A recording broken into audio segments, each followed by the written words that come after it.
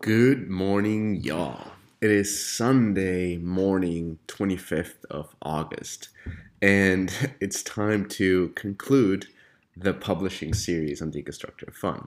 So this is the last episode of this mobile publisher series, and as you know, in each of the episodes, we sat down with the CEO of a top mobile publisher and discussed how they approach publishing, what is their company strategy, how do they work with developers, and how do they see the future of publishing on mobile. Now, in the previous episodes, if you haven't listened to those, I suggest you do, and there's going to be links wherever wherever you're listening to this. Anyway, in the previous episodes, we talked to Scopely's co-CEO Javier Ferreira, Tilting Point's president Samir El Ajili, and ex-Flare Games founder and CEO and current CEO of Phoenix Games, Klaas Kersting. This final episode is with Ivan Trenčík, CEO and founder of Superscale. And yes, we only took CEOs whose names are very hard to pronounce, but I think we're doing a good job. Anyway, we started off the series with the premise that traditional publishing hasn't worked on mobile. And our goal was really to understand if there's if there are different publishing models that work on mobile. So to summarize the foundings, I'd say there's sort of a continuum of possible publishing models for mobile business. On one side, there's this sort of a alliance model, which Phoenix represents. It's almost a group of companies that share that basically are all invested in the future of the group as a whole, which gets rid of the publisher versus studio misalignment that is very typical in publishing models.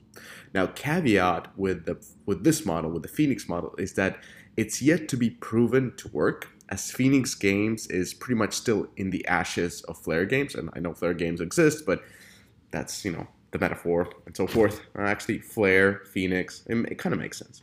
Anyway, on the opposite side of Phoenix Games is Superscale, which this episode will cover through and through. Now, Superscale wants only to be a growth partner. They focus on helping to lower the CPI through optimization of creatives, app store optimization, and so forth, as also at the same time increasing the LTV through monetization design, dynamic offers, ad monetization, and so forth. And then once the CPI is low enough, the LTV is high enough, they will scale the game, or Superscale if it really works. Superscale doesn't have a store account, and they're not looking to build any kind of integrated partnerships with co-development or merger acquisitions at the end of the tunnel or at the end of the partnerships. They are only looking to help you to grow the game in all possible ways. Now, in between the Tilting Point and the Phoenix model is Scopely and Tilting Point. Tilting Point has some elements of Superscale in terms of them starting the relationship as a growth partner, but the difference is that they want to make a successful growth partnerships turn into a more permanent partnership with co-development and even possible acquisitions at the end of the tunnel.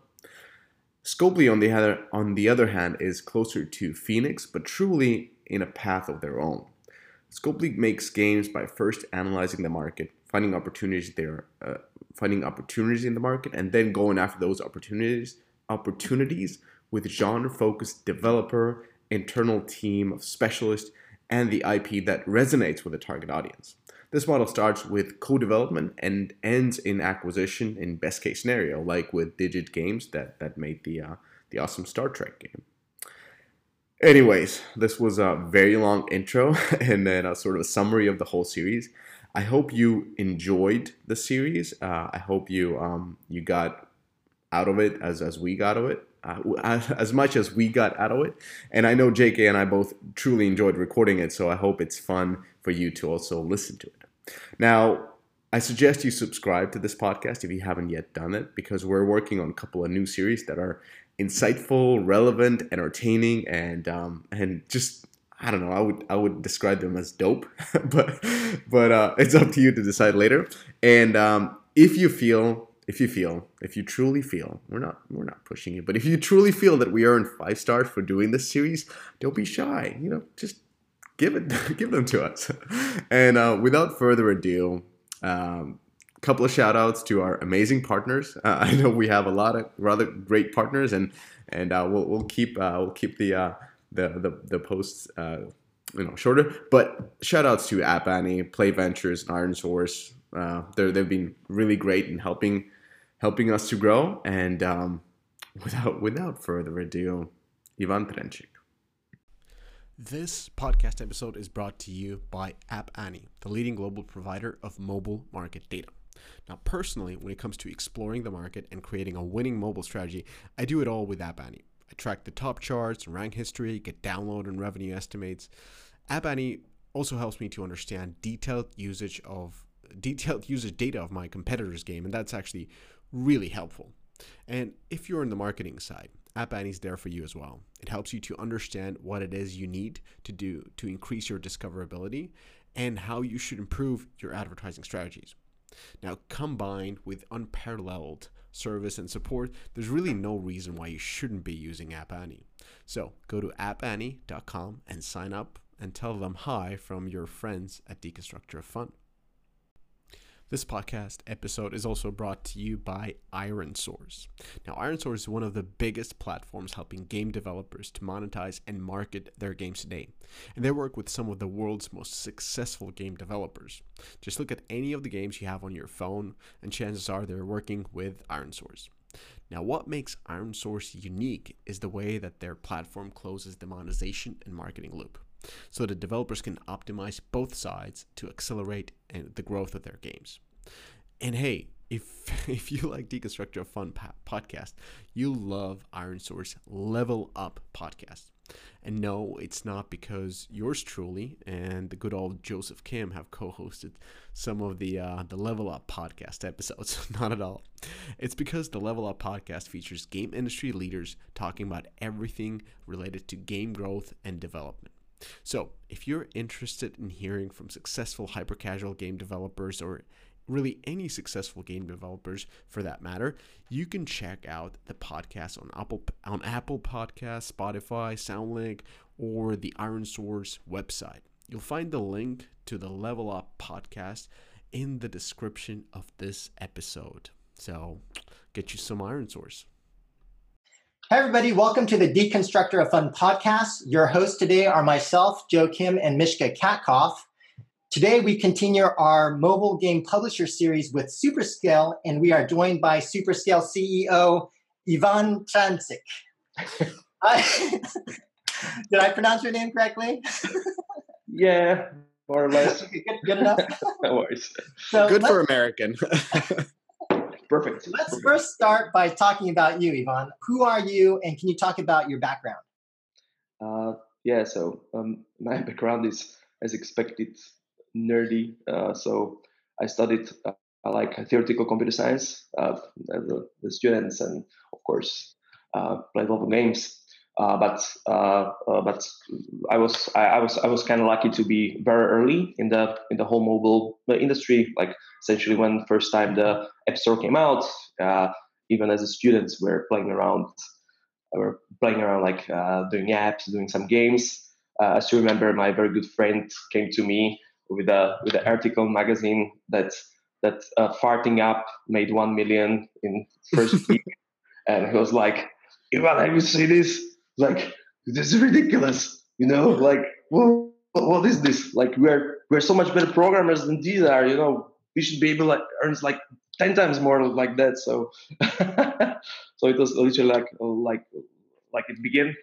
Essentially, I think that the whole launch of Apple App Store on the iPhones, that wasn't even thought about first when iPhone launched, but then became like I think opened even me as a student back then, like a lot of possibilities that anyone can do an app wherever, even whatever in Slovakia, upload it, and suddenly it's available for at the time like tens of millions. Right now it's billions people around the world. So I think that was first time when I kind of realized that this is a whole different story than compared to almost anything I could think of. So yeah, I think this was one of the most exciting thing I think actually happened in last whatever 10, 20 years. So was playing with that. Then I actually got a great chance to start an analytics company. Actually, right around when I finished my school. Essentially, I got in touch with a guy who was literally taught me everything I knew about business analytics. Jojo, he was like head of business analytics at IBM for a long time. And he was doing all these projects, for all the big banks, telcos, and insurance company around Europe to figure out, how can they improve their services and their business just by catering to needs of different types of customers they were handling. And he was also had an idea that, hey, right now of course, IBM is a dinosaur. Right now, we have available cloud technologies, scalable from the get-go. How about taking these knowledge, how these tier one companies are analyzing this stuff, and how about bringing to other industries? So this was the original idea how it started, and it started essentially us taking those learnings and implementing it into a platform, which is now called Exponia, that we were trying to help retail companies, banks, e-commerce to essentially transfer the know-how, how to segment your users, customers, and how to properly give them what they actually need at price points they are comfortably to buy. So there's like an origin of the things. It's started essentially almost 8 years ago. And we got a couple like pretty nice growth. Actually, right now the company is pretty sizable, around 300 million valuation, like handling many good companies out there. But what was for me again like a tremendous learning was when we started working with our first gaming client. So at the time, Pixel Federation was actually a fast-growing Slovakian game company. They were doing Facebook games, and they also essentially came to me that, hey, we have a ton of players around the world, and we visited all these Silicon Valley companies, look at how they analyze it. So we're wondering we should do the same, and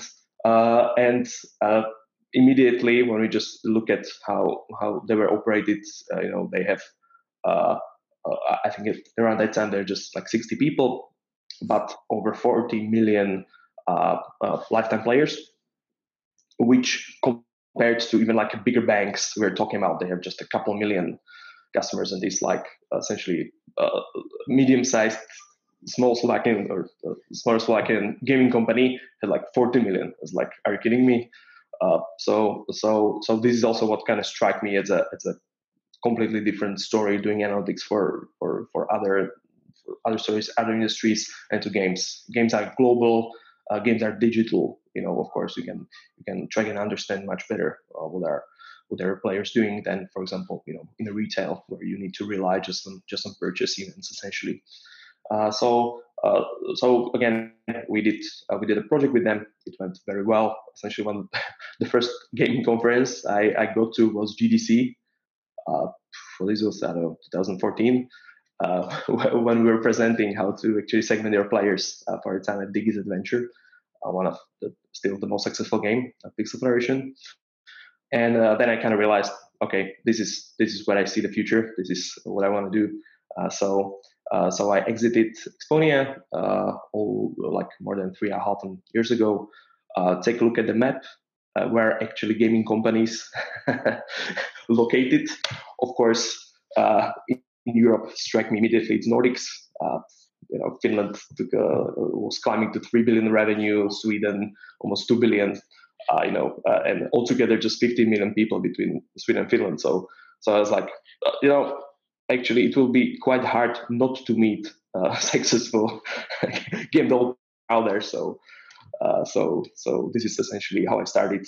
One-way ticket to Sweden, and in my living room, writing emails to CEOs I found around for my personal email that, hey guys, I think I can help you to grow your business with data. And as funny as it sounds when I look at it back then, it's I think it was one proof that actually the started replying that, hey, actually yes, this is what we think that we could do better. So let's go and talk. Oh, great.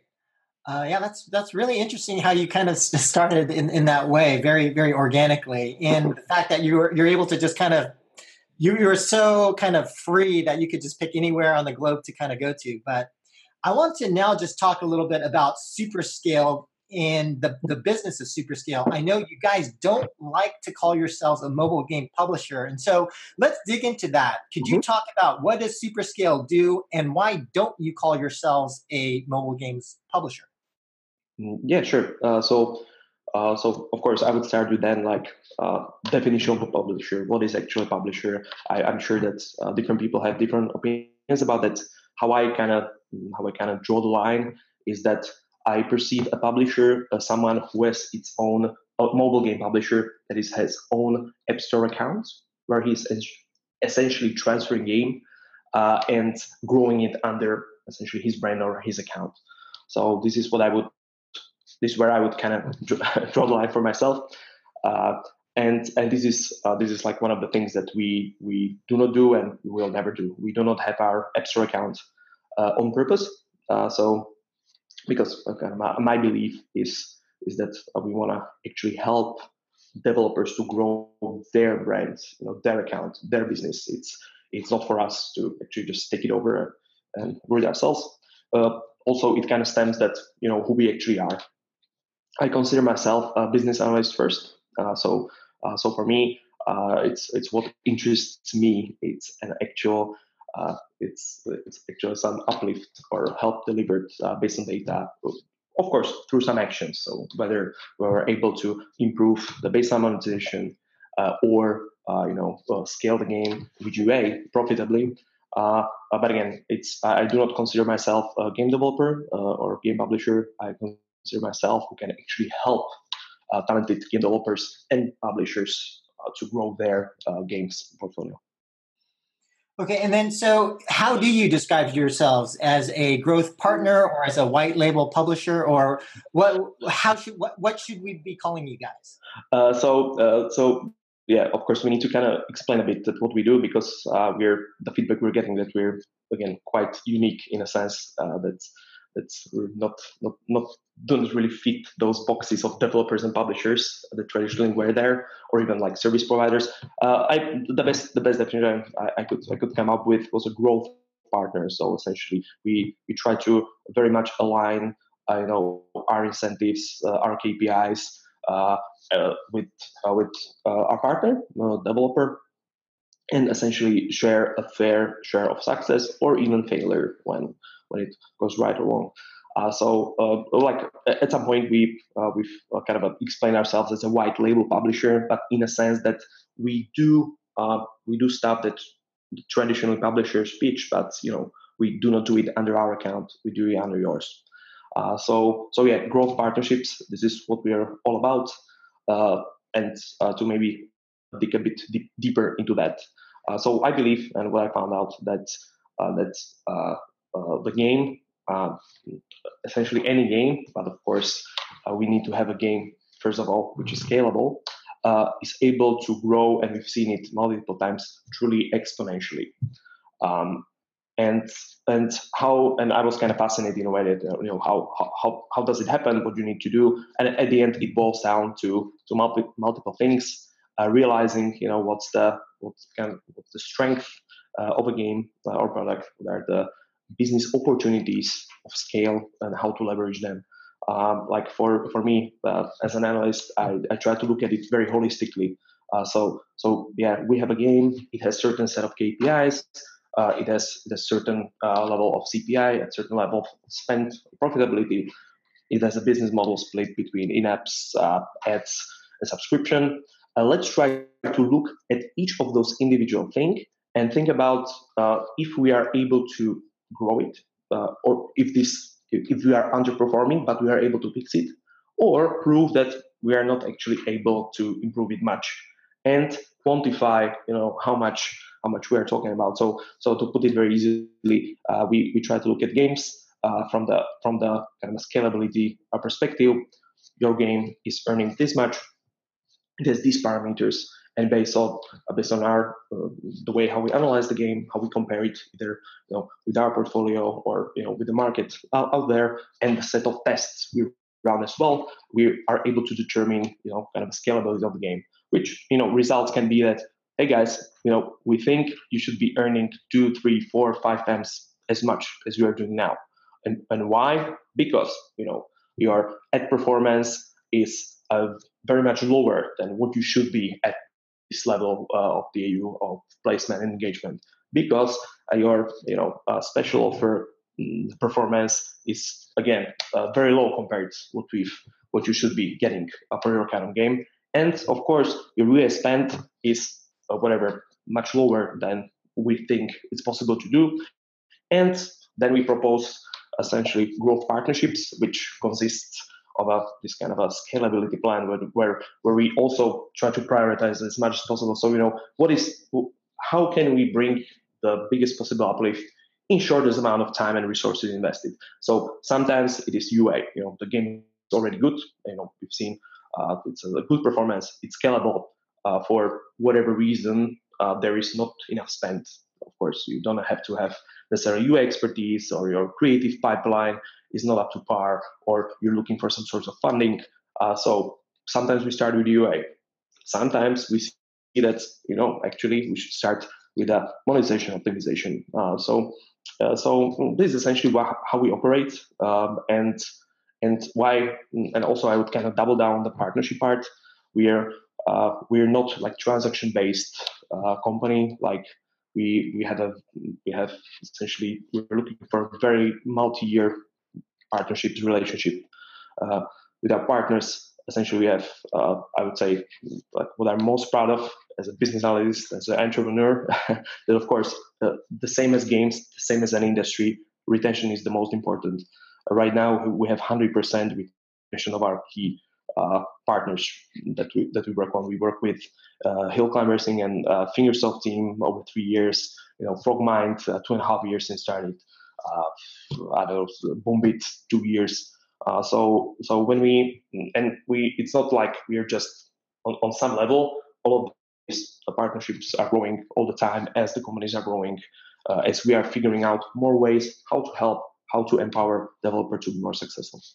Got it. And just so I understand better in terms of your business, let me try to kind of recap what I heard in terms of the value that you guys bring developers. So the first part is the user acquisition side, the growth side, and I think that you guys have some capabilities and skills there. But the other thing I heard was you've developed these capabilities going even back further in your career in terms of segmentation, probably like targeting.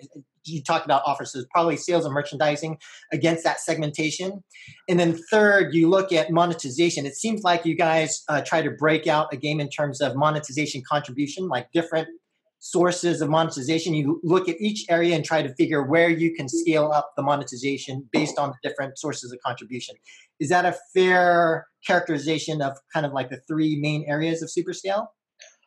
Pretty much yes. I would even define it again a bit more holistically, in a sense that even though we began as a true like business analytics company, try to figure out where is the opportunity and try to realize and prioritize and stuff. Later, or as any analyst out there is struggling with the curse of an analyst. You can be the best analyst out there. You can make this perfect presentation when you say like, guys, do this one simple thing, and your revenue will skyrocket. Just do it, and everyone is happy. They shake your hands, thank you, that's a great presentation, and then nothing happens for whatever reasons. So this is why I build a company that we have always the kind of the analytics baseline on everything we do, so we are able to correctly prioritize and quantify what we're going to do. But then on top of that, we started building delivery or execution teams.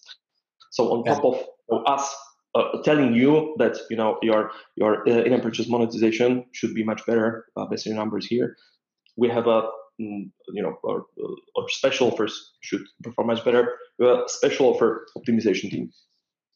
on top of our ads, we have AdOps team.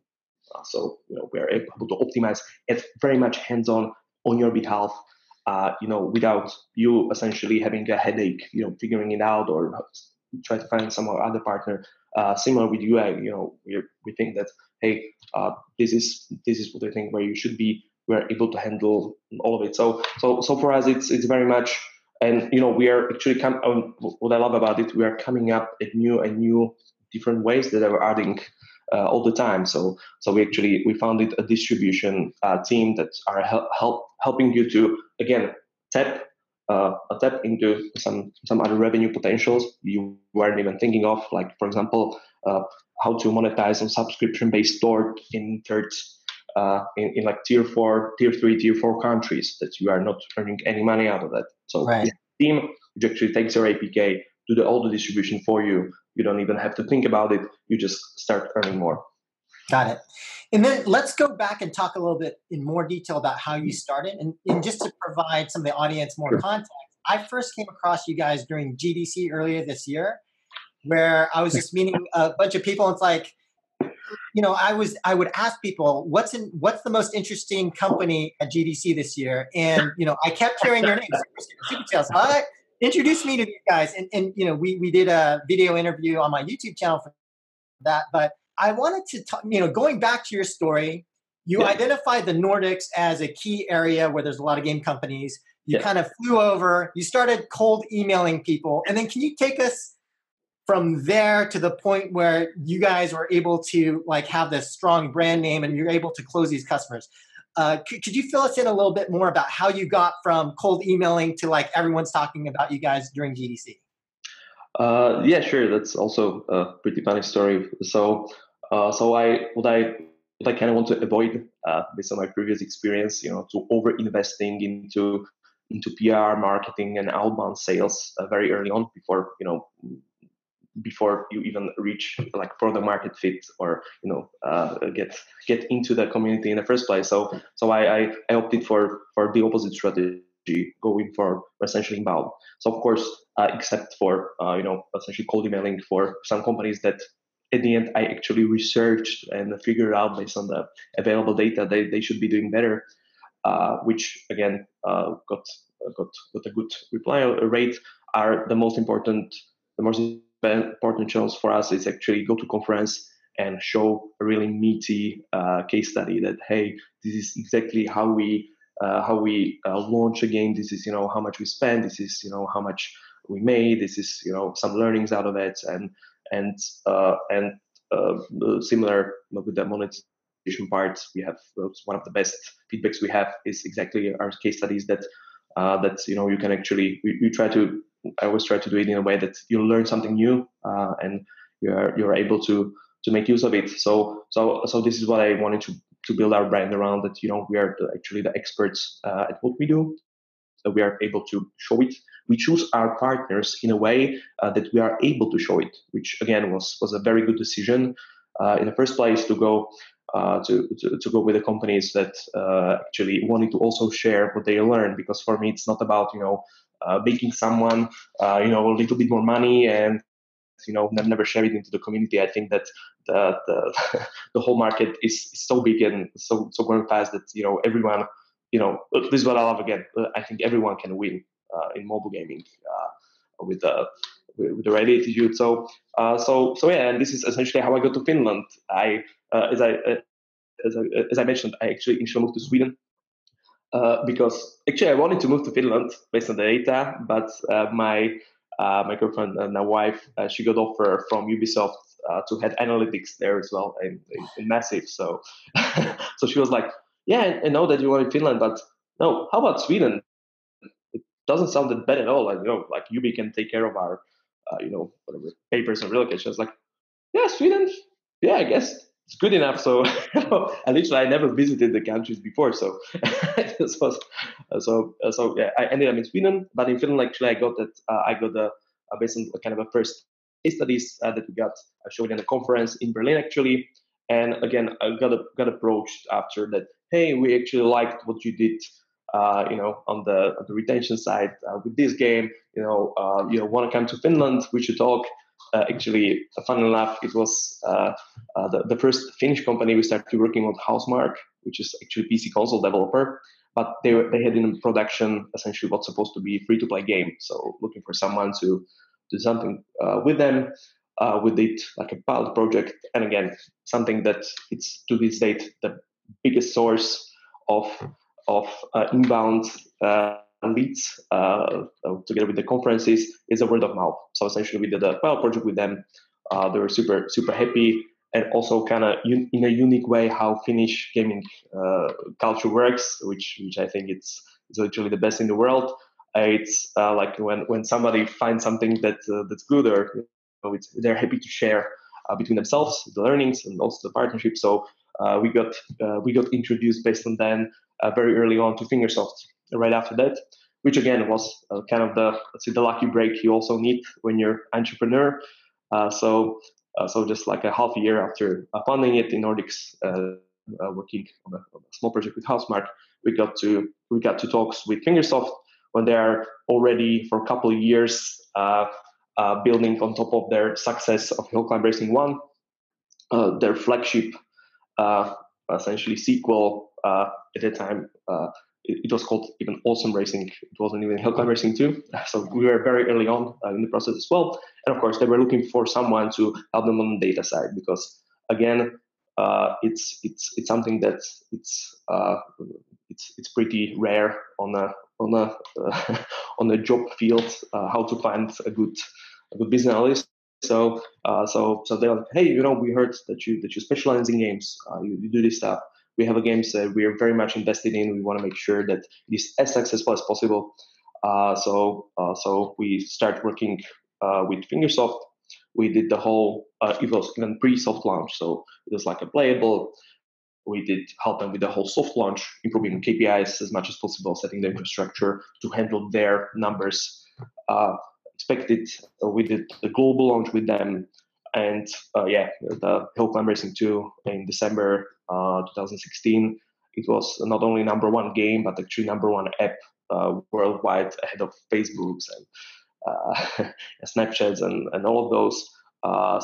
It kind of put us on the map, even though we were never in the whatever splash screen or in the account. It was just essentially Fingersoft guys that got congratulated. There was like, yeah, we got a great help from Ivan. Go talk to him if you need something. And this essentially unlocked the whole region for us. Right. So it sounds like a lot of the traction you guys got in terms of customer base was largely word of mouth. But going back to getting that initial traction, it sounds like the strategy that you took was, instead of saying, hey guys, here's my product, figure out how you guys can use my product, and doing a lot of marketing and PR, what you did instead was to look at specific companies, try to find the ones that you could help the most, and offer a customized, hey, we think that these are problems with your product and here's how we can help. That got you your initial customers. That led to then the word of mouth, which was able to get you guys more and more traction. Is that a fair characterization? It's exactly like that. I do believe, of course, there are many different entrepreneurs have different way how they want to do it, but also this is what I kind of very much enjoy doing that. Not me trying to push something on you and just trying to convince you this is definitely what you need to do, but actually having able to figure out together, what's the best way forward and how to reach that goal. I think this is the most important. Great. And one other question before I hand over to Mishka, but can you also talk about, so there's this, seems like some kind of relationship with BoomBet, whether it's financial or otherwise. Can you characterize or talk about how the two companies are related and how you work together? Yeah, sure. Essentially, BoomBet approached us as well through word of mouth. Actually, I still remember a call from Ken from FuturePlay that hey, there's these guys, like fast-growing Polish company, BoomBet. They're looking for someone to help them on UI analytics, and would it be okay for me to introduce you? I was like, welcome. No problem at all. So yeah, we got again introduced through the Finnish through the kind of a Finnish ecosystem as well, even though it was a Polish company. And, we begin as a kind of a normal growth partnerships, as we have multiple of those. But what was interesting with Boombit that like we started with a couple of games that we helped to improve the launch. And then they gradually give us more and more as they have a big internal pipeline and also their own publishing arm. So we're starting handling more and more. And then essentially, I got a I got a pretty good call from CEOs. Actually, there are two of those. Ogumbi, that hey, actually we very much like that what you do, with our games and very much appreciate it. But actually, we think that you could even improve further, your offering and business model. And the reason was that at that time, what we were doing, if we were doing UA or some other stuff, we were spending our partners' money on their accounts, where we weren't funding UA or anything like that. They're like, what you're doing. You're getting in touch with many developers and publishers. We have access to essentially scaling capital that you can invest as you see fit, whether the credit lines on the UA channels or some cheap access to liquidity, and we can essentially enable this for you, of course, at your discretion. Which again made very much sense for it. Essentially, we formed a joint venture where still I retain the whole control. Very independent company where essentially I get access to capital provided by Boombit Capital Group. But that's about it. We're of course, I wanted to grow. We have a couple of offers, M&A offers to actually get bought by a big bigger publishing or game dev company. But this is what I want strictly against, because I didn't want to become just a kind of a glorified in-house analytics or UA or monetization department. I think I can help many more game developers and publishers out there as an independent business. But at the same time, it makes sense for us to help also the developers who are not able or not willing to fund their UA. And essentially, this was the primary reason why we did it. And I would say so far it's working great. Cool. Miska? Yeah, so that was a really good breakdown, kind of not breakdown, but just a story of like where you guys started and what's your value proposition and how that transformed. So I'd like us to move to kind of like a next part where we talk about more of like mobile publishing and what it is today. And I know you don't call yourself publisher, but a lot of developers from the side really do think of you as a publisher, even though that word has different depending on who makes the call. But when we talk about mobile publishing, the kind of a key narrative has been that it doesn't work. And it hasn't worked for EA, it hasn't worked for Activision, it hasn't worked for Zynga, it hasn't worked for Rovio, it hasn't worked for multiple different companies that have set up their own publishing entities. Even though they knew how to make games, they had many successful games, they weren't able to help other developers to grow their games. So when you look kind of at the history of relatively short history of mobile publishing, and like how were you able to come up with your value proposition, and why do you think others, like some of these big players, weren't able to figure it out? First of all, I would kind of go even let's say deeper or higher than that. Maybe in a bit philosophical terms, that like big business, how to actually build a business that lasts. As I said, again, as new business in games, in B2B, in service companies, and in publishing as well. At the end, it's in my opinion retention with your clients, with your partners, with the studios that you're publishing the game. And for me, in B2B, in B2B business where we are right now, I do believe there is only one true retention driver, and it is together we'll be more successful than separately. So when we can prove it, we know that you'll work together. Otherwise, you will just, let's say, shooting yourself in the foot. Like, why would you do that? Why would you cut your extra income stream for someone? And this is something that, in my opinion, that traditional publishing failed to grasp in their like traditional, whatever, 50-50, 70-30 blanket rev share model, because at the end, I think the game developers realized after having like their one game published that, hey, as we talk about before about like exploitation publishing deals, I think that was very much a bit. You maybe tricked me once on one game where I saw that it made a lot of money, but essentially after all the costs deducted, all the rev shares, all the everything came down to me actually barely surviving or earning just enough to make something more. So why should I go through this again? I don't believe it. So, and this is what we heard also. I think each of us heard many of those stories. So again, it doesn't necessarily mean that there are no examples that it worked well for both sides, and they're satisfied and going on and on. But more times than less, in my opinion, there wasn't truly clarification of this after this one game published or extended period, which also many publishers opted to do. That actually, let's not just do a publishing deal for one game. Let's do for 3 games or for 5 games, or for the whole IP franchise, or for not 1 year but 2 years, 3 years, 7 years. And this literally became as a kind of a game that how can I lock down someone long enough so I can extract as much value, because I'm kind of afraid that when he kind of figures out that how does it look at our first game, he would run if there wasn't a contractual obligation to do so.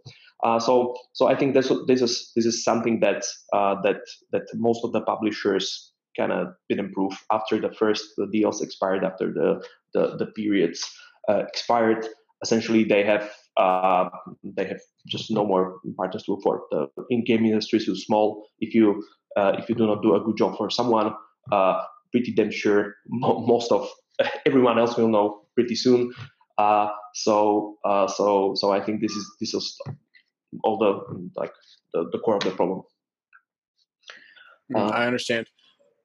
So what have been sort of like the key challenges, given that most of us understand this difficult relationship between developers and publishers that have been before, who gets the final value, as well as it's difficult even with the basic math. Like, as you said, if there's a revenue share component somewhere, then you have to add the user acquisition component there.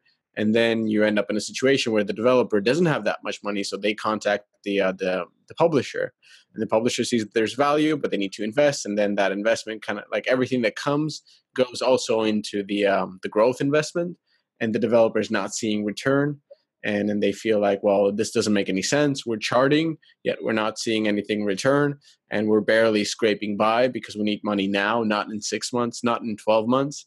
And then, then the deal starts turning sour. And at the same time, the game is live. They need to do live operations, but they're not interested in doing the live operations because they're not getting paid. So they start investing into another game that is in their pipeline. And it just turns into like that's a bad situation of publishing. And that's kind of, certain elements that I've seen happening. But what have been sort of kind of like the key challenges you've seen in communicating the value statement of Superscale? So how we try to tackle this, in my opinion, it boils down to actually making sure that it's not we're not kind of cutting into the baseline. There's nothing nefarious in the contract or anything. Like, to be honest, our contracts are very simple. They have a notice periods which are very short, and that's about it. And still. As I started, I didn't have any contracts for like first 2.5 years. So essentially, the deal was like, hey, if you pay my invoice, I will work with you the next month. If you want, I will work with you. So So this is kind of the proof that we are doing something that our partners consider a net profitable thing with us.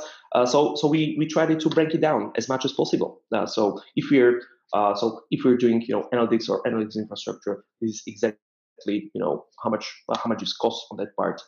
If we're doing UA, for example, we like in my opinion, like I would like me as a business analyst, me myself, I would never hire an agency who as business model is budget spent. It's like for me, it was, to be honest, like quite surprising how come that this business model actually existed ever, because the incentive of an agency is to spend as much of your money as possible because this is how they maximize their fee, and your incentive is to get some return from it. So it doesn't really make any kind of sense. So for example, with UA, we kind of very simple. We get percentage of profitable spend. Whether we invest our money or your own money, the difference is just a fee on top of it. But if we do bad spend that doesn't turn profit, we do not really deserve any kind of upside from that. The same goes with the monetization optimization. Again, I think our kind of a, or I'd like to believe that our kind of a secret power is that actually being business analysts first, not a marketing company, not a consulting company, but business analysts. We're like, it's our job to prove to you that something makes business sense or not. So with the monetization, we also structure the stuff in a sense that we very much go into pretty much detail that how can we measure the change in the game we proposed or we delivered against your baseline game. Of course, we create a control groups, we run a proper A/B test, we see how it goes, and we measure the uplift. And again, all the old school tricks of publishers. We've seen that. Let's do a gross revenue. Let's do gross here, gross there. No, how to properly compute the actual money you are expecting to get on your account from that, and take our fair portion out of it. So again, I think that this was the reason why I think it's so much more transparent in a way. Everything that we do can be attributed to some action that we've done, measured, invoiced that, and both parties agree that yes, this is actually a fair quantification of what we've done. This is the fair share, and for us, it's not about fees, not about budget. It's like actually you should be aiming to transfer as much money to us as possible, because it means that you earned multiples on that from that. So this is what I was working very hard to achieve with Superscale. So your deals are very, very transparent, very simple, very, very easy. I'm curious in how do you spot the partners who you work with? I mean, you talked about your history of like, well, just looking at the map, where are the best developers coming from, and then just going there. But now that you have multiple locations, you've scaled up, you've super scaled, you're working with various developers around the world. How is it that you spot the partners, and like how do you know that this is the game, and this is the game that we can uplift, and this is the partner who we want to create this multi-year partnership that you were talking about? That's a very good question. So we have a couple of ways how to do it. First of all, maybe I will begin what we're definitely not. I personally didn't want to do it, and we're not doing is exactly going to and what we've seen that like traditional publishers like used to do, like have the sales force going to every conference, set up whatever 12 meetings a day, and try to look for this one indie developer that has something of a value and just close him. So for us it was pretty much the other way around. Like we have, as I said, we have a great inbound from word of mouth. So essentially our sales works. Most of it just comes from kind of a try to assess from the inbound traffic which of these games and partners are good fit for us. Because again, it's also for us, it's not a numbers game. We're not looking for hundreds or even dozens of different partners. Like we're considering even on our size. So we have over 65 people right now. we're looking for essentially 10 to 15 partners that we work with, and slowly growing as we feel fit. This enables us to exactly deliver the best possible uplift service for a long time, because we have not just one poor analyst that works on 10 titles at the same time, so cannot do a good job on anyone. We have actually multiple people on one project for that. And to make sure that we that we do it, of course, we do like what we call, first of all, like scalability audit. At the end, we need to have a product or a game that has a potential to reach some meaningful size. Like our rule of thumb is top 500 grossing right now, which goes around, like, let's say 1 million per month revenue. And the important thing is, it's not like your game has to be in top 500. The important part is we believe that there is a potential for the game to reach. We work with games in essentially throughout the whole life cycle. Of course, differently on a game which is already out there and is looking for ways, hey, can we do better? Or a game which is in soft launch, that hey, how big can be in global launch? But also a bit earlier, has this concept potential to be big, or is it too niche, or stuff like that? So we actually spent quite a bit of time, what we call like scalability due diligence or scalability auditing on the titles. And after we feel that the game actually has a very good potential to be big, then we essentially propose a partnership and try to work with that. And very important part of that, it's not just a game. Even you may have a game which has a great KPIs, and we think that it will be big.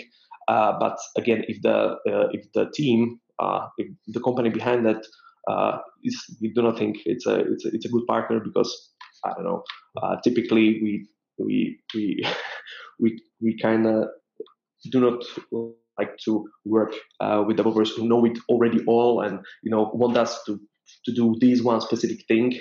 And for that, because this is not really who we are. We think that we can together actually come up with something great. So not just us asking to do this thing would work. So again, after we actually have a product which is scalable, we try to visit the team, actually very much talk with the team to figure out, is there a way, or what's the agility of the team, because at the end, of course, every game is running against the clock. After the global launch, your game starts maturing. If you do anything, there are some other titles that are pushing you, competing against you.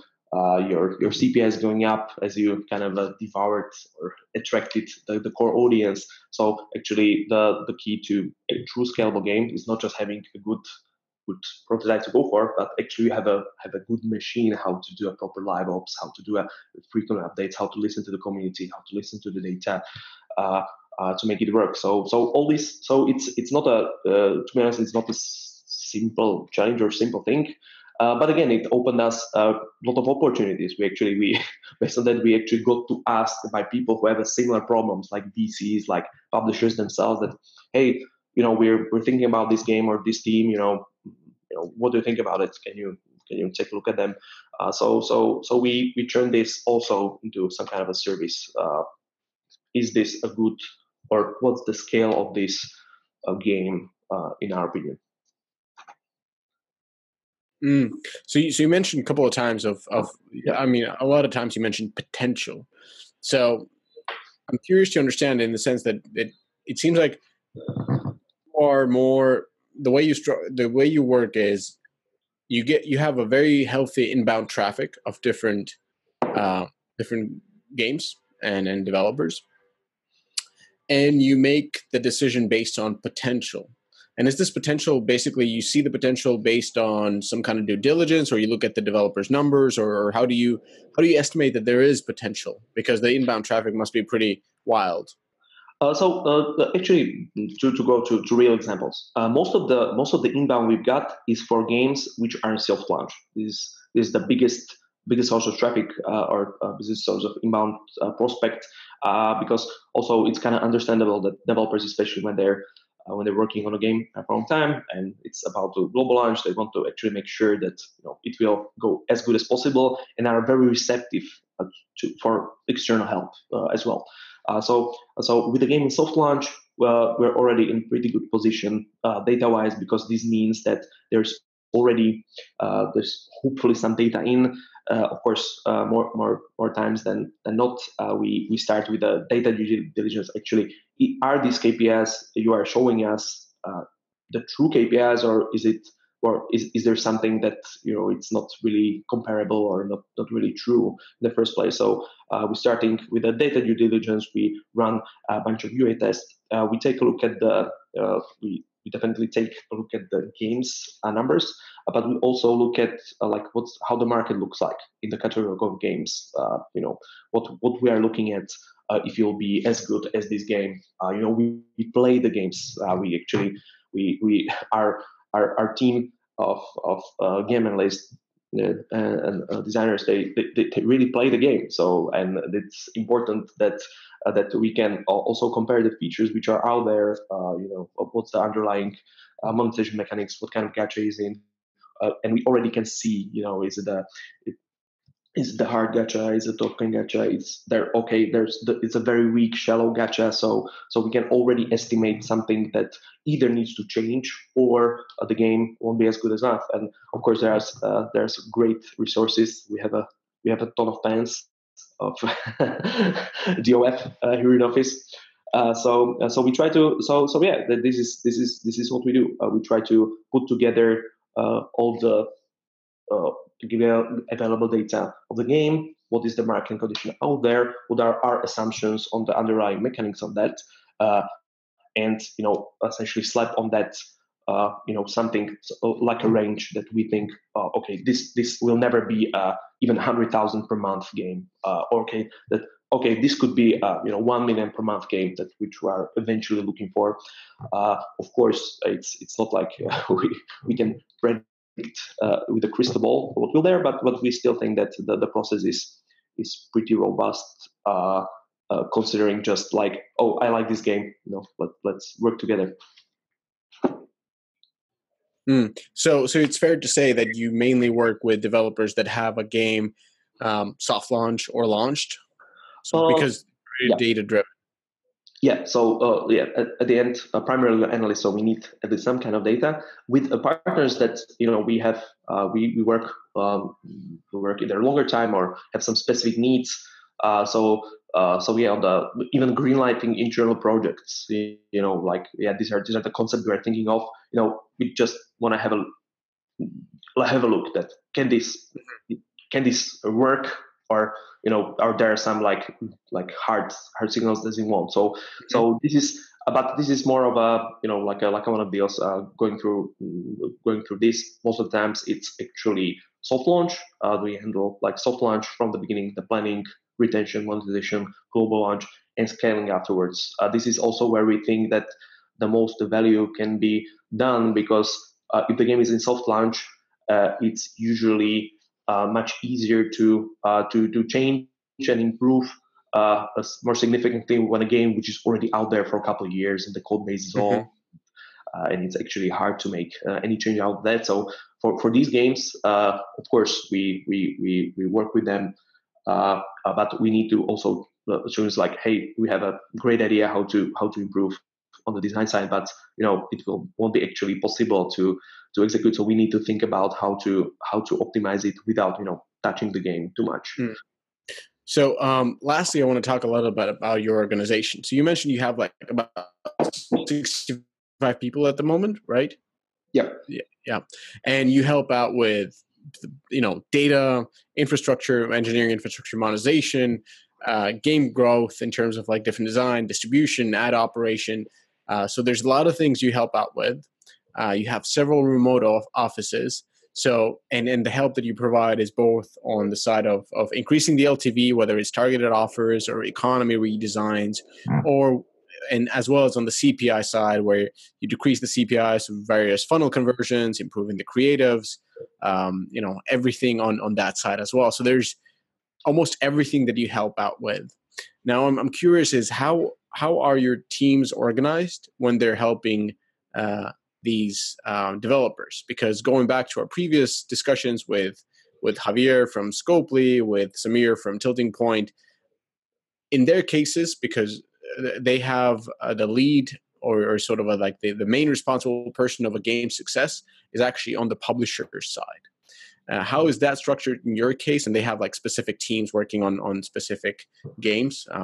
But how is the structure on your side? Let's give an example of one of my favorite games that you are currently super scaling is Traplight's Battle Legion. I want to give a shout out to that game. That is one of the most fun games currently in soft launch. So let's talk about, if you can use that as an example, like how is the team structured around that game? Yeah. So again, I would say that it's pretty typical from the sense that it was an inbound. It was an inbound lead. It's a Finnish developer who knows our reputation there. Has a great game on hand, which is actually quite early soft launch when we got to it, or even like semi-pre soft launch. I first time I played it over a year ago actually, and it's definitely something that sometimes you just see that this game is good. They also seen it after the few numbers roll in. I think they were very happy about them. But again, it's very early on game, great retention numbers, but early in the early in the soft launch phase. Not really monetization mechanics in, not really kind of a overall kind of a scaling plan or global launch plan in yet.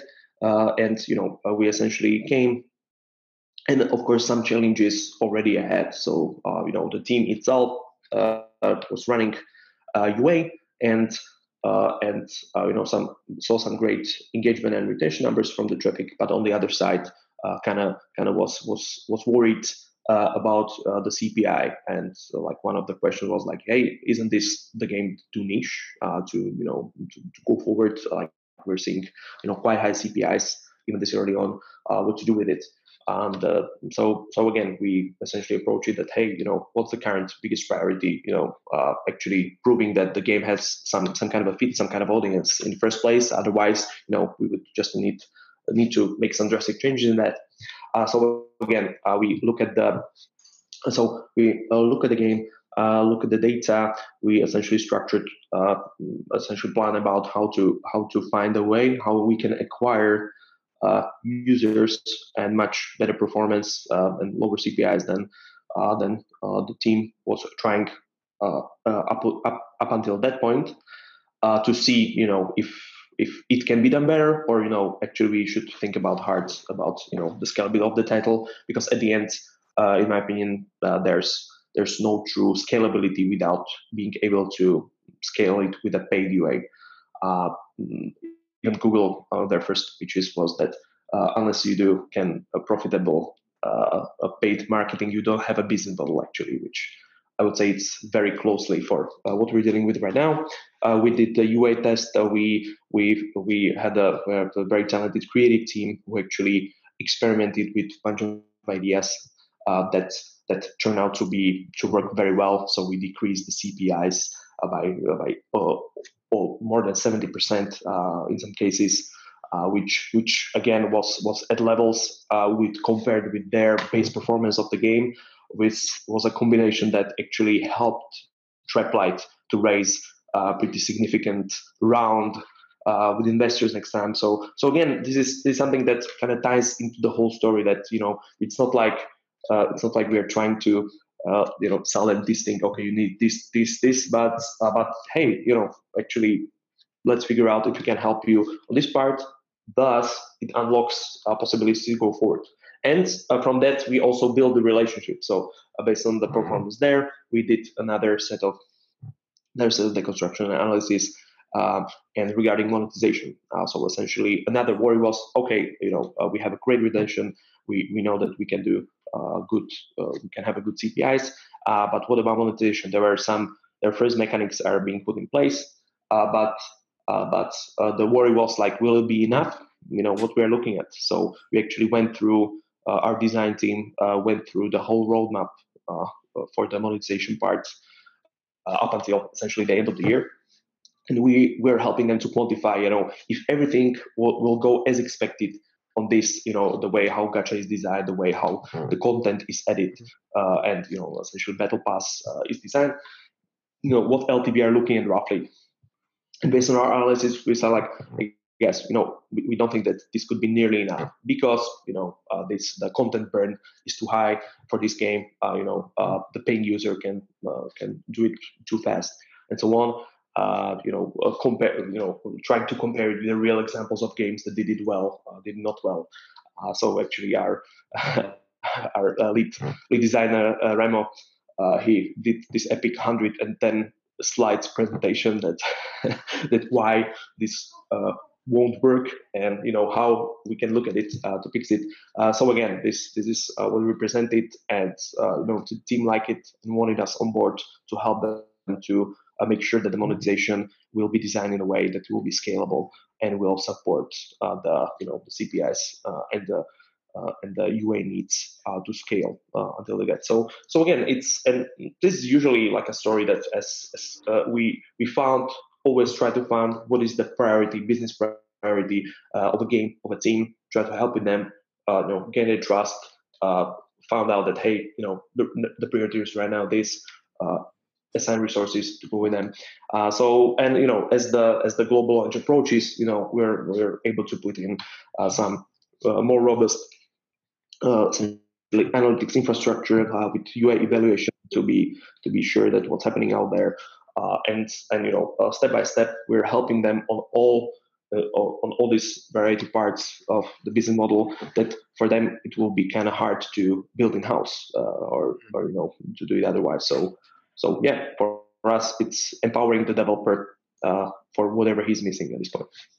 So basically, to summarize it, the team is very much assigned based on the need of the developer, and that is and because they're paying for that team, so it's very modular. It's assigned to that specific team, and the team you're working with has the full control of what they take from you, what they don't take from you, and you're mainly just assisting them. You put it very right. It's essentially the how it's structured. Also, maybe I touch a bit on the remote part, like why team or where we are actually right now, and how we work together. I truly believe that I need to structure a company which is able to effectively work remotely, because at the end, it's not like everyone can be at the same time in the same room. So for us, it's also a way how to I founded the company while I was in Sweden, then in Finland, while where offices in Bratislava and Prague, and working with companies around the region as well. And the way how we see our growth partners, like we're extension of their team. So our design team's extension of the design team from our partners.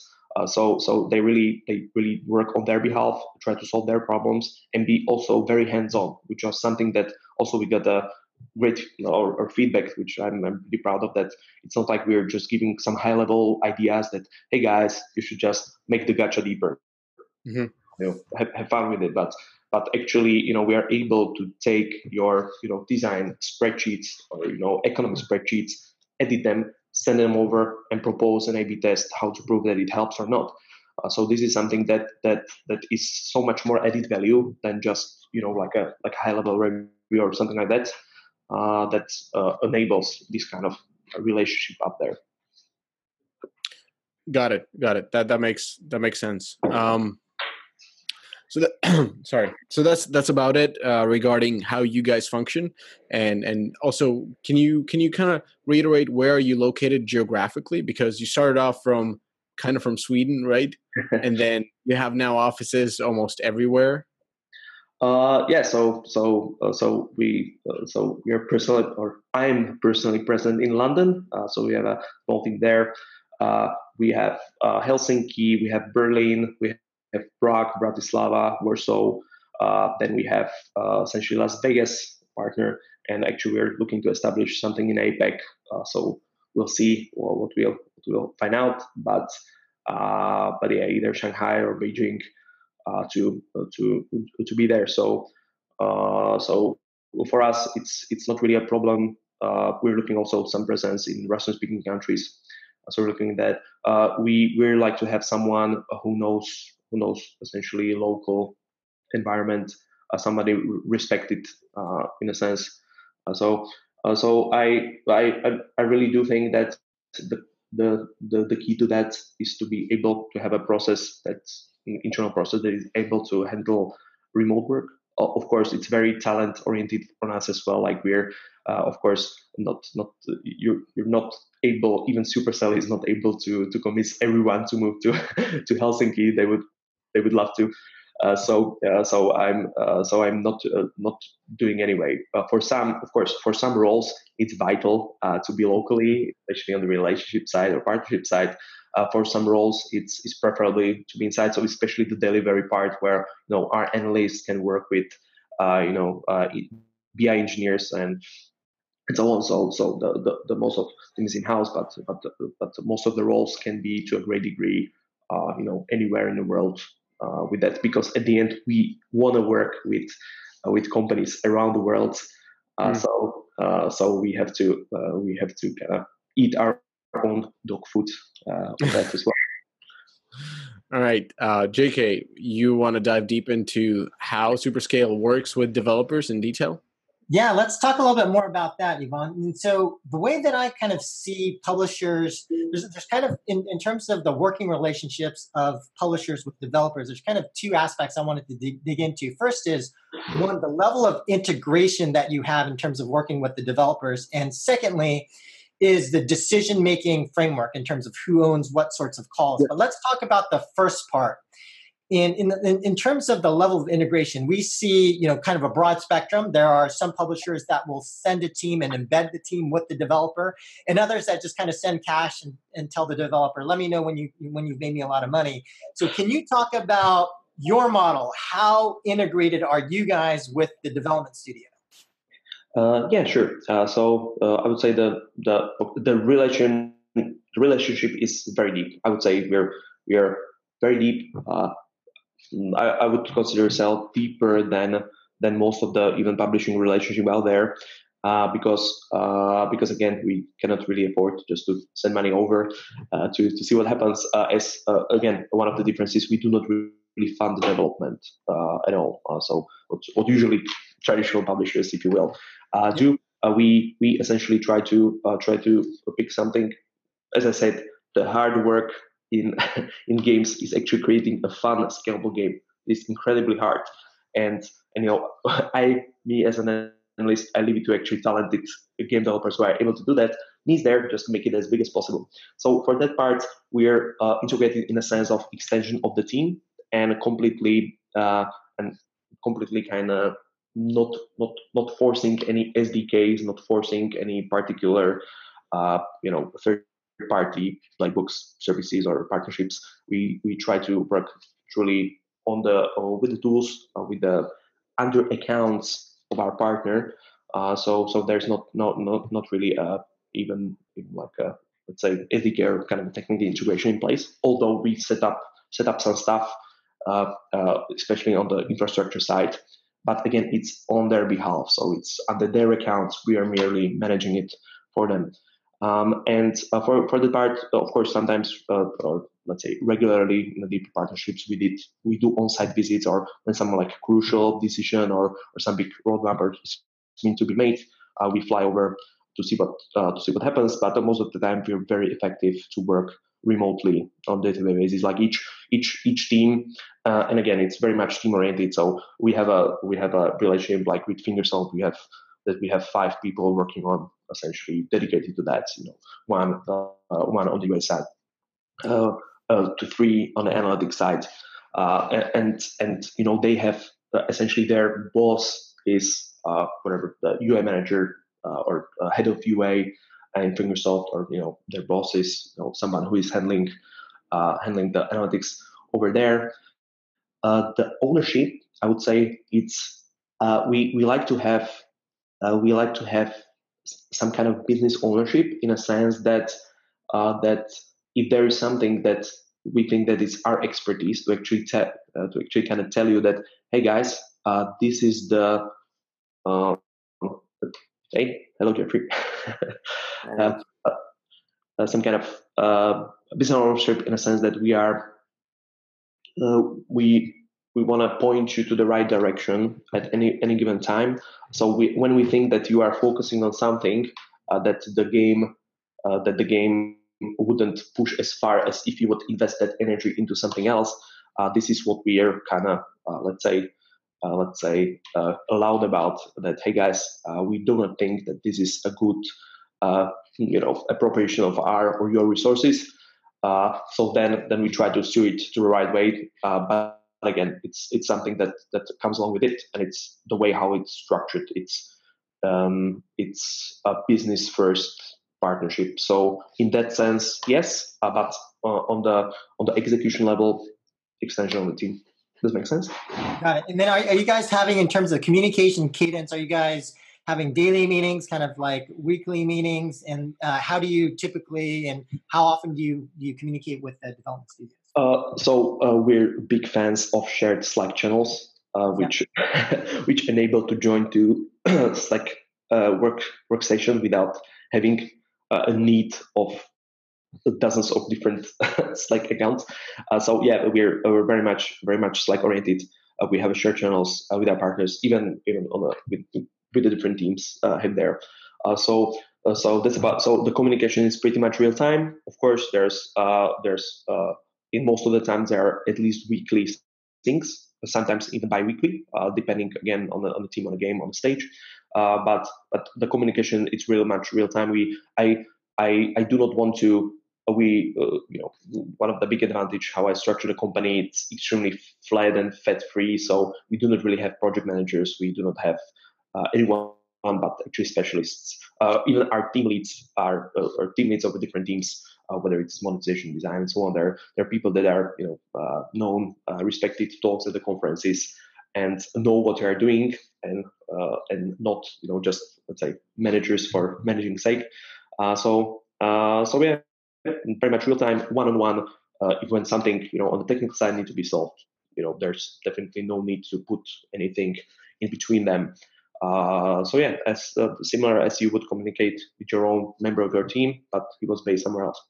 And it sounded like when you were talking about like decision-making framework, it sounds like there are certain areas where you guys want to sort of own the call, but at the same time, it sounds like you do work collaboratively in the sense that you're trying to justify specific decisions. For example, when folks on your side are creating 110-page slide decks, but is that how you guys work, where it's like you try to work collaboratively, but certain decisions you want to have a specific owner?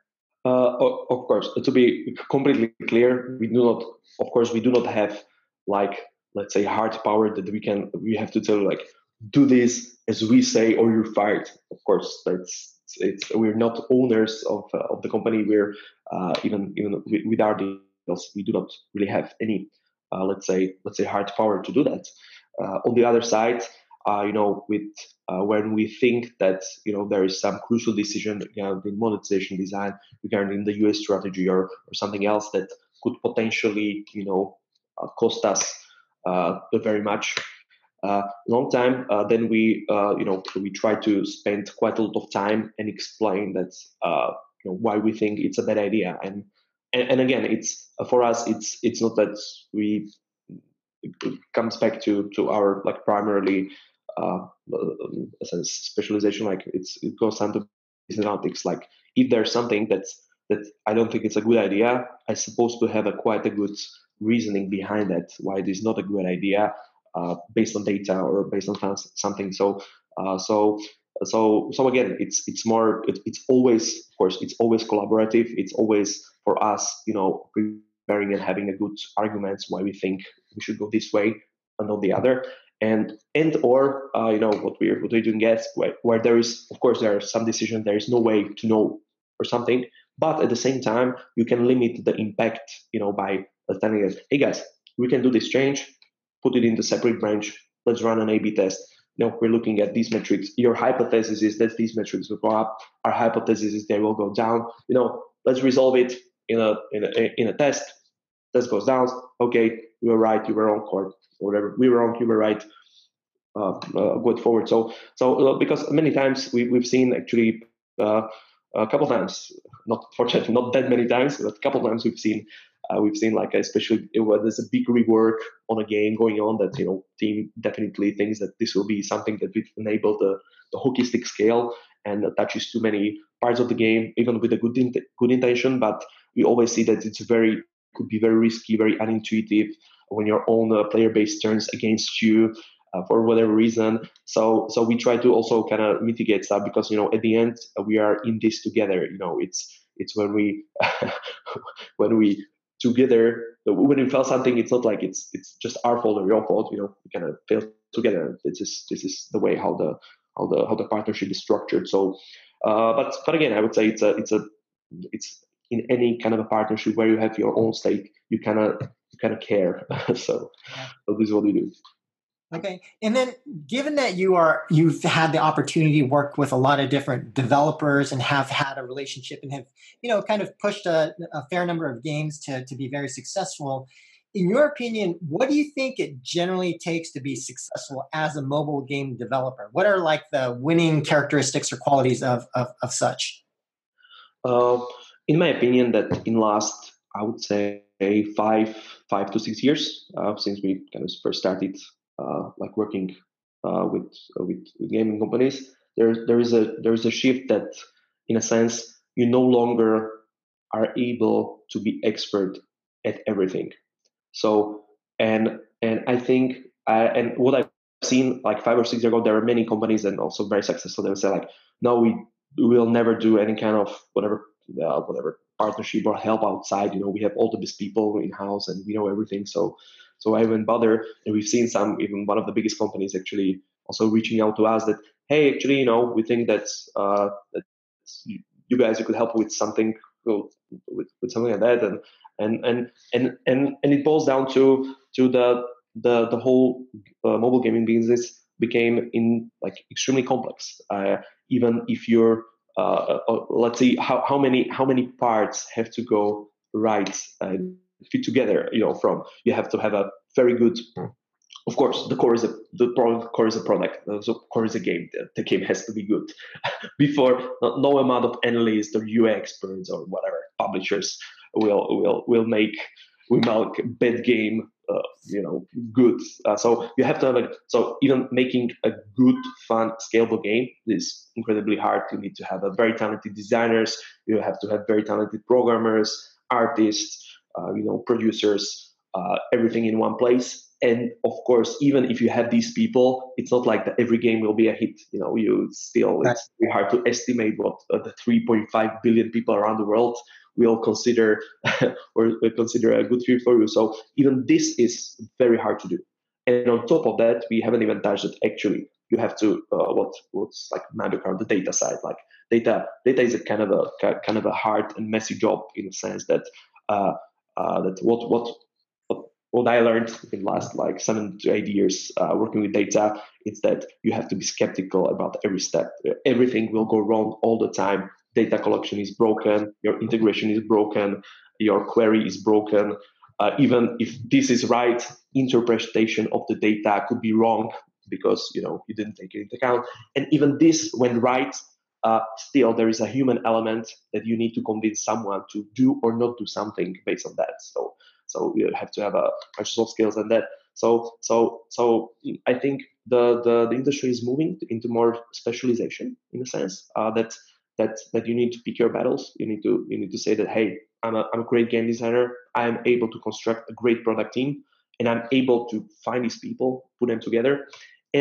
But I kind of honestly think that I'm not able to find the best analyst or even assess if the guy is best analyst for me. But I can go someone who is. The same with UA, the same with, and if you go to the details, even on the publishing side. So something that it's even like a thing like a community management and quality assurance and stuff like that, relationship management. Each of them requires certain skill set that if you want to do everything in house, it's just too many people and not necessarily the best.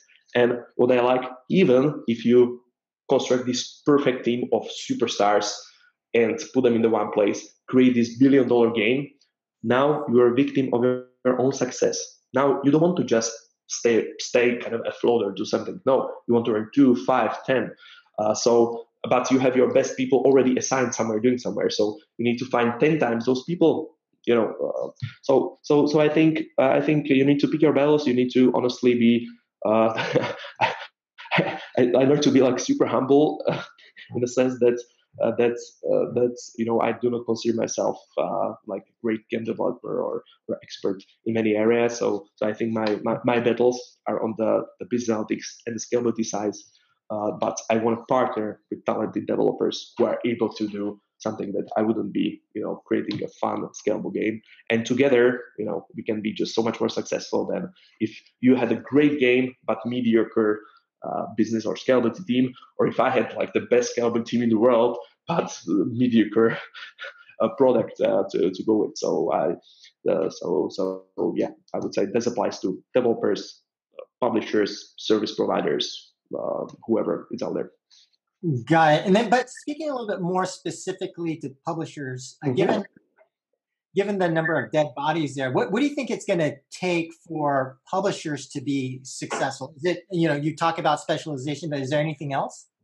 Especially our USP, like something like, for example, what we've seen that's even from our portfolio, like Fingersoft, they are quite unique position. They have for many years a top one casual racing game out there.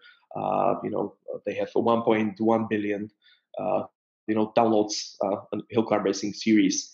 So they what they're trying to do, their USP as a publishing our Round Zero is like, hey, we have a very good knowledge about our audience.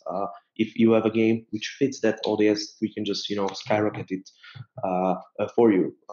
I think this is mentioned also a couple of times in the podcast that you may have an access or very good knowledge at certain audience that me as a developer, instead of building it on my own, can partner with you and leverage it.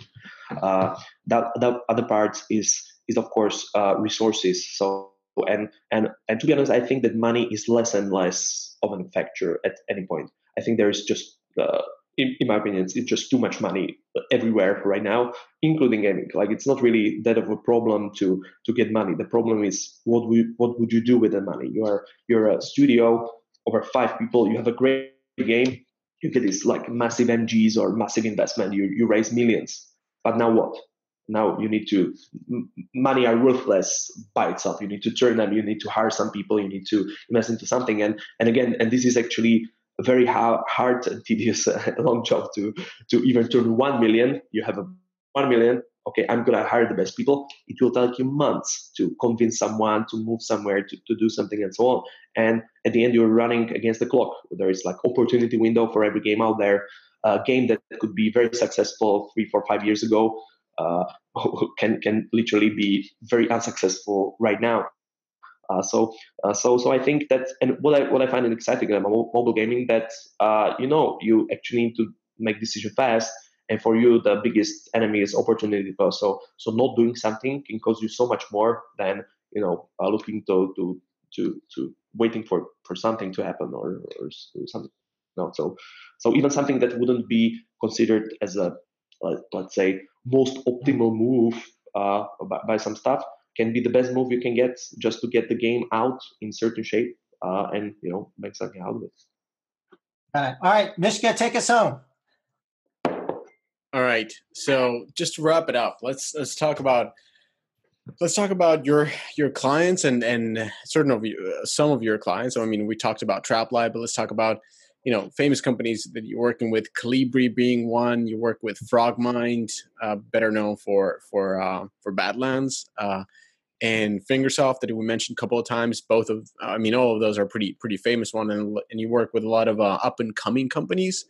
So, what are the sort of games that are doing best for you right now, and what, in your opinion, has been kind of like the key for those success? And I understand that all of those companies are very different. I think you scaled. I remember seeing a news where you scaled Frogmind's that football game. I kind of forgot what it was called. Yeah, and then you went really well in Asia. I think Japan, right? Yeah. Yeah. So it was just very very interesting collaboration. So with Frogman, it will be 2.5 years already since we met. Again, thanks to Fingersoft. Also a great story, like very finished one. Frogmind got invested by Supercell, and like a month or two later, the Hill Climb Racing 2 launched, and of course, Frogmind they were doing this switch from very successful premium developer to a free-to-play. They already had prototypes that actually they get a bunch of bits, like from Flare Games to Hugo Games to actually Supercell, which of course outbid them all. But again, they essentially reach out to us that, hey, we know that we are new into this field. We have a great prototypes. We have a support from literally the number one developer in the world in these like PvP mean score titles. But still, we'd like to have a talk to see what we can do with it. And what we've seen from very early on the prototypes about Badland Brawl, which is essentially a PvP game based on the Badland niche, and Rumble Stars, which was like a brand new concept, not really tied into the Badland IP or legacy.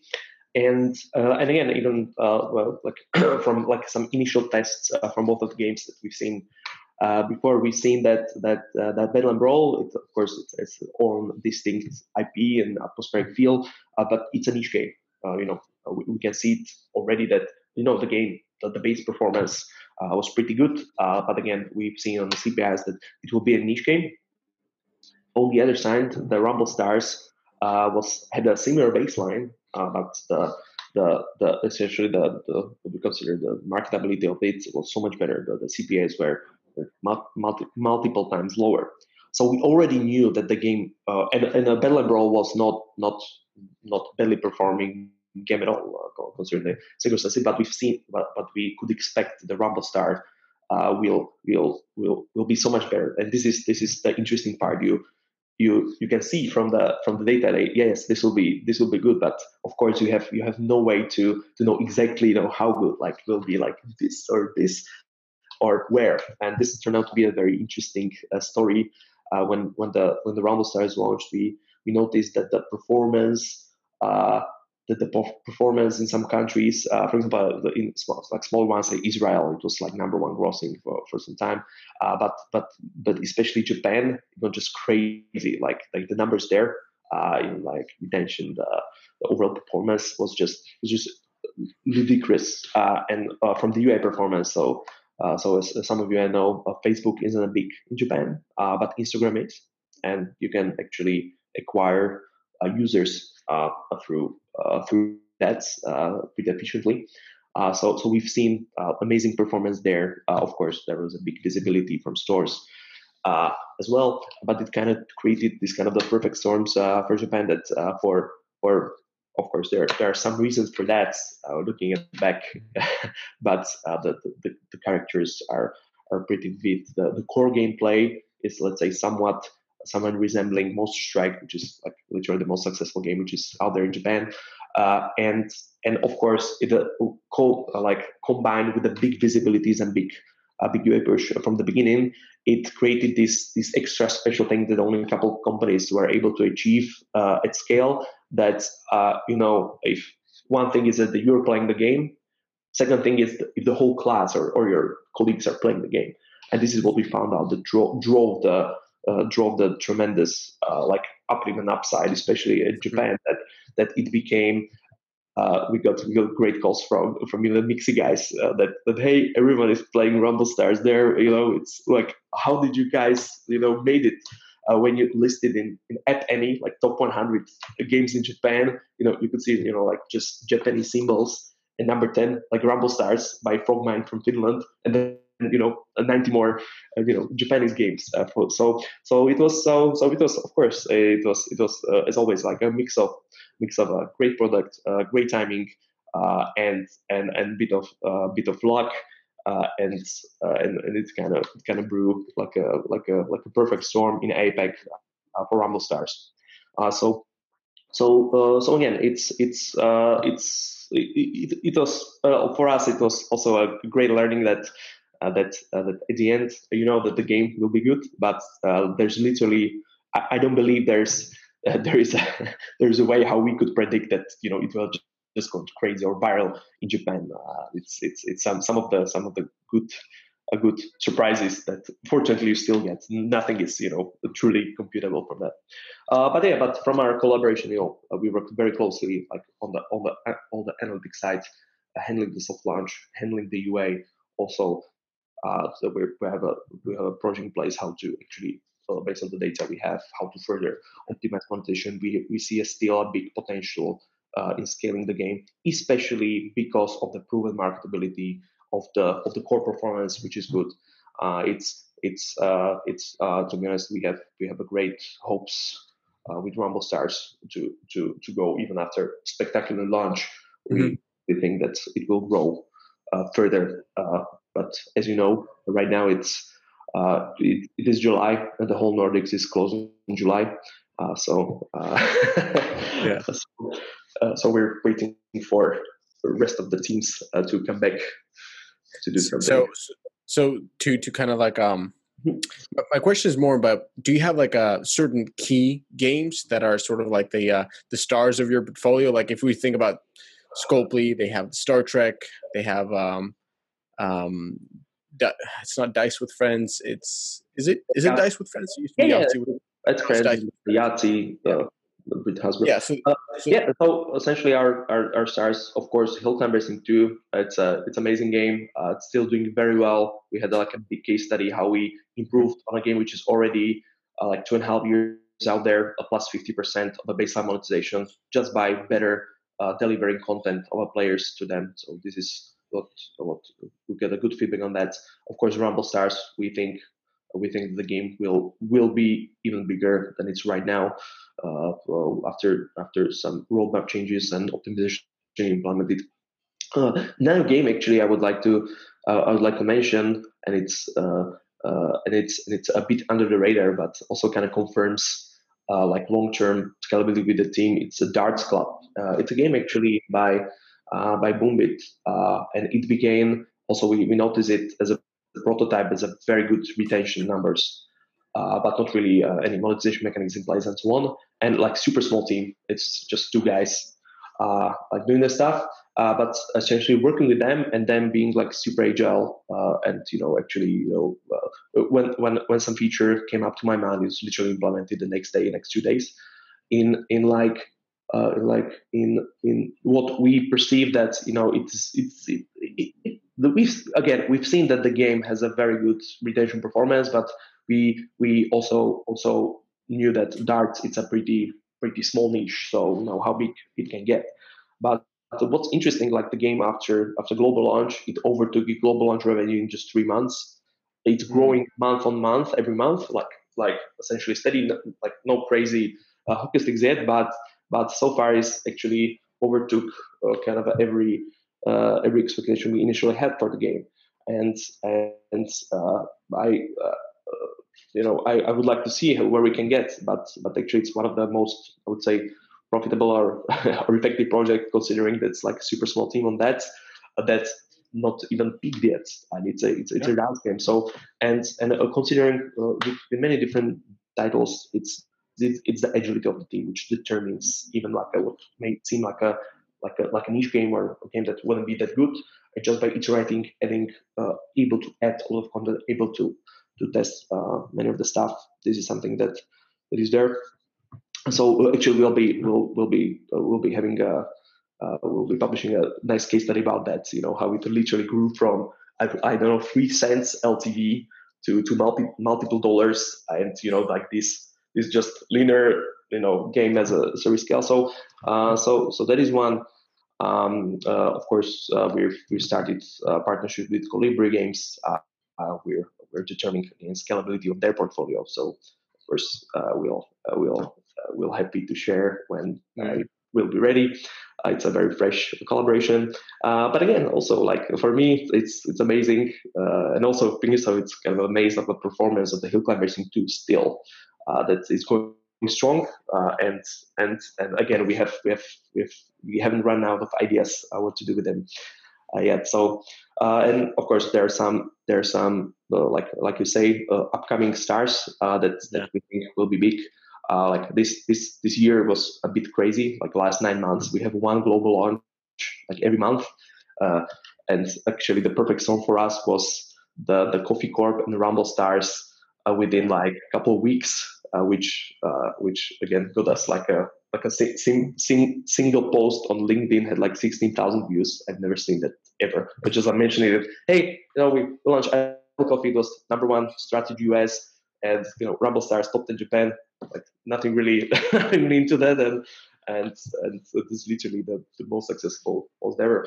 So this is the thing. Like we think we have a quite strong pipeline of games that we'll be hoping to launch and see how it goes. Yeah. Fun fact about the Coffee Corp. It's by Starberry, right? Is that the name of the company?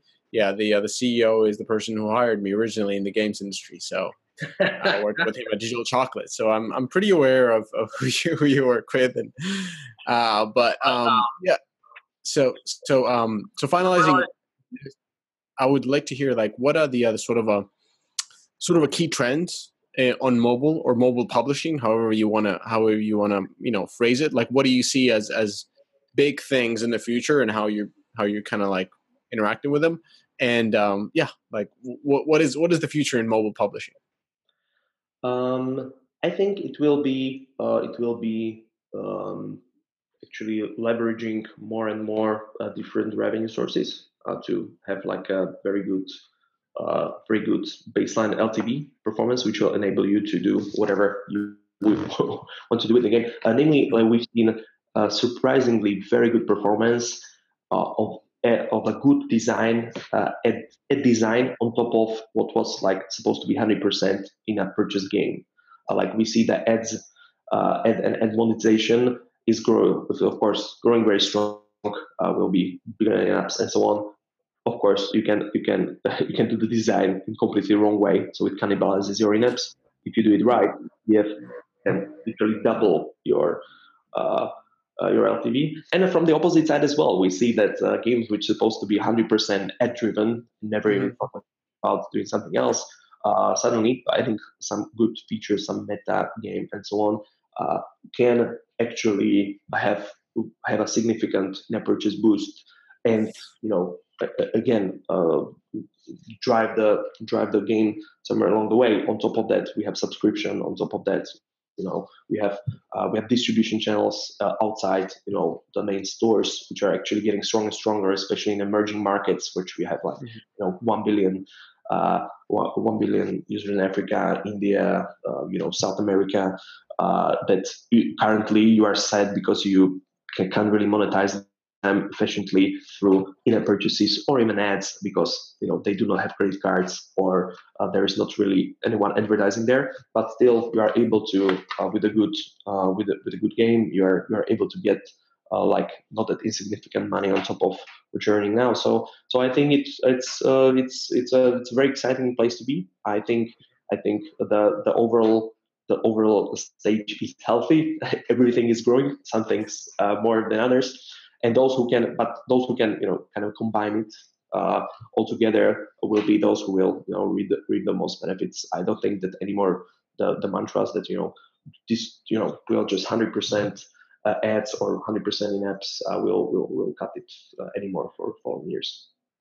So hybrid monetization and other growth channels. And of course, when you're talking about hybrid monetization, I think Arturo is probably one of the most interesting examples of a game with that type of mechanic. I'm sure everybody who's listening has played that game. But as final note, I mean, we've been talking for almost a couple of hours. People want to reach out to you, and they want to reach out to Superscale. So what's the best way to reach out to Superscale? And where is the next event where people can meet Ivan? So reaching out to us, I think it's extremely simple. Just ping me on LinkedIn or write me at Ivan@Superscale. Like also the fun part, like I didn't really have anyone in BD side until I met Mika. Everything was kind of handled by me anyway. So So of course we have some people helping me with just, but yeah, just write me if you have a game or if you have some use case. We can take a look at it, and at the end we can maybe connect you with someone that will, even if it wouldn't be good for us. I'm very happy to connect with someone that's we think it's a better fit or could help you more. I'll be at Gamescom, so the whole week, Monday to Friday. So you can meet me.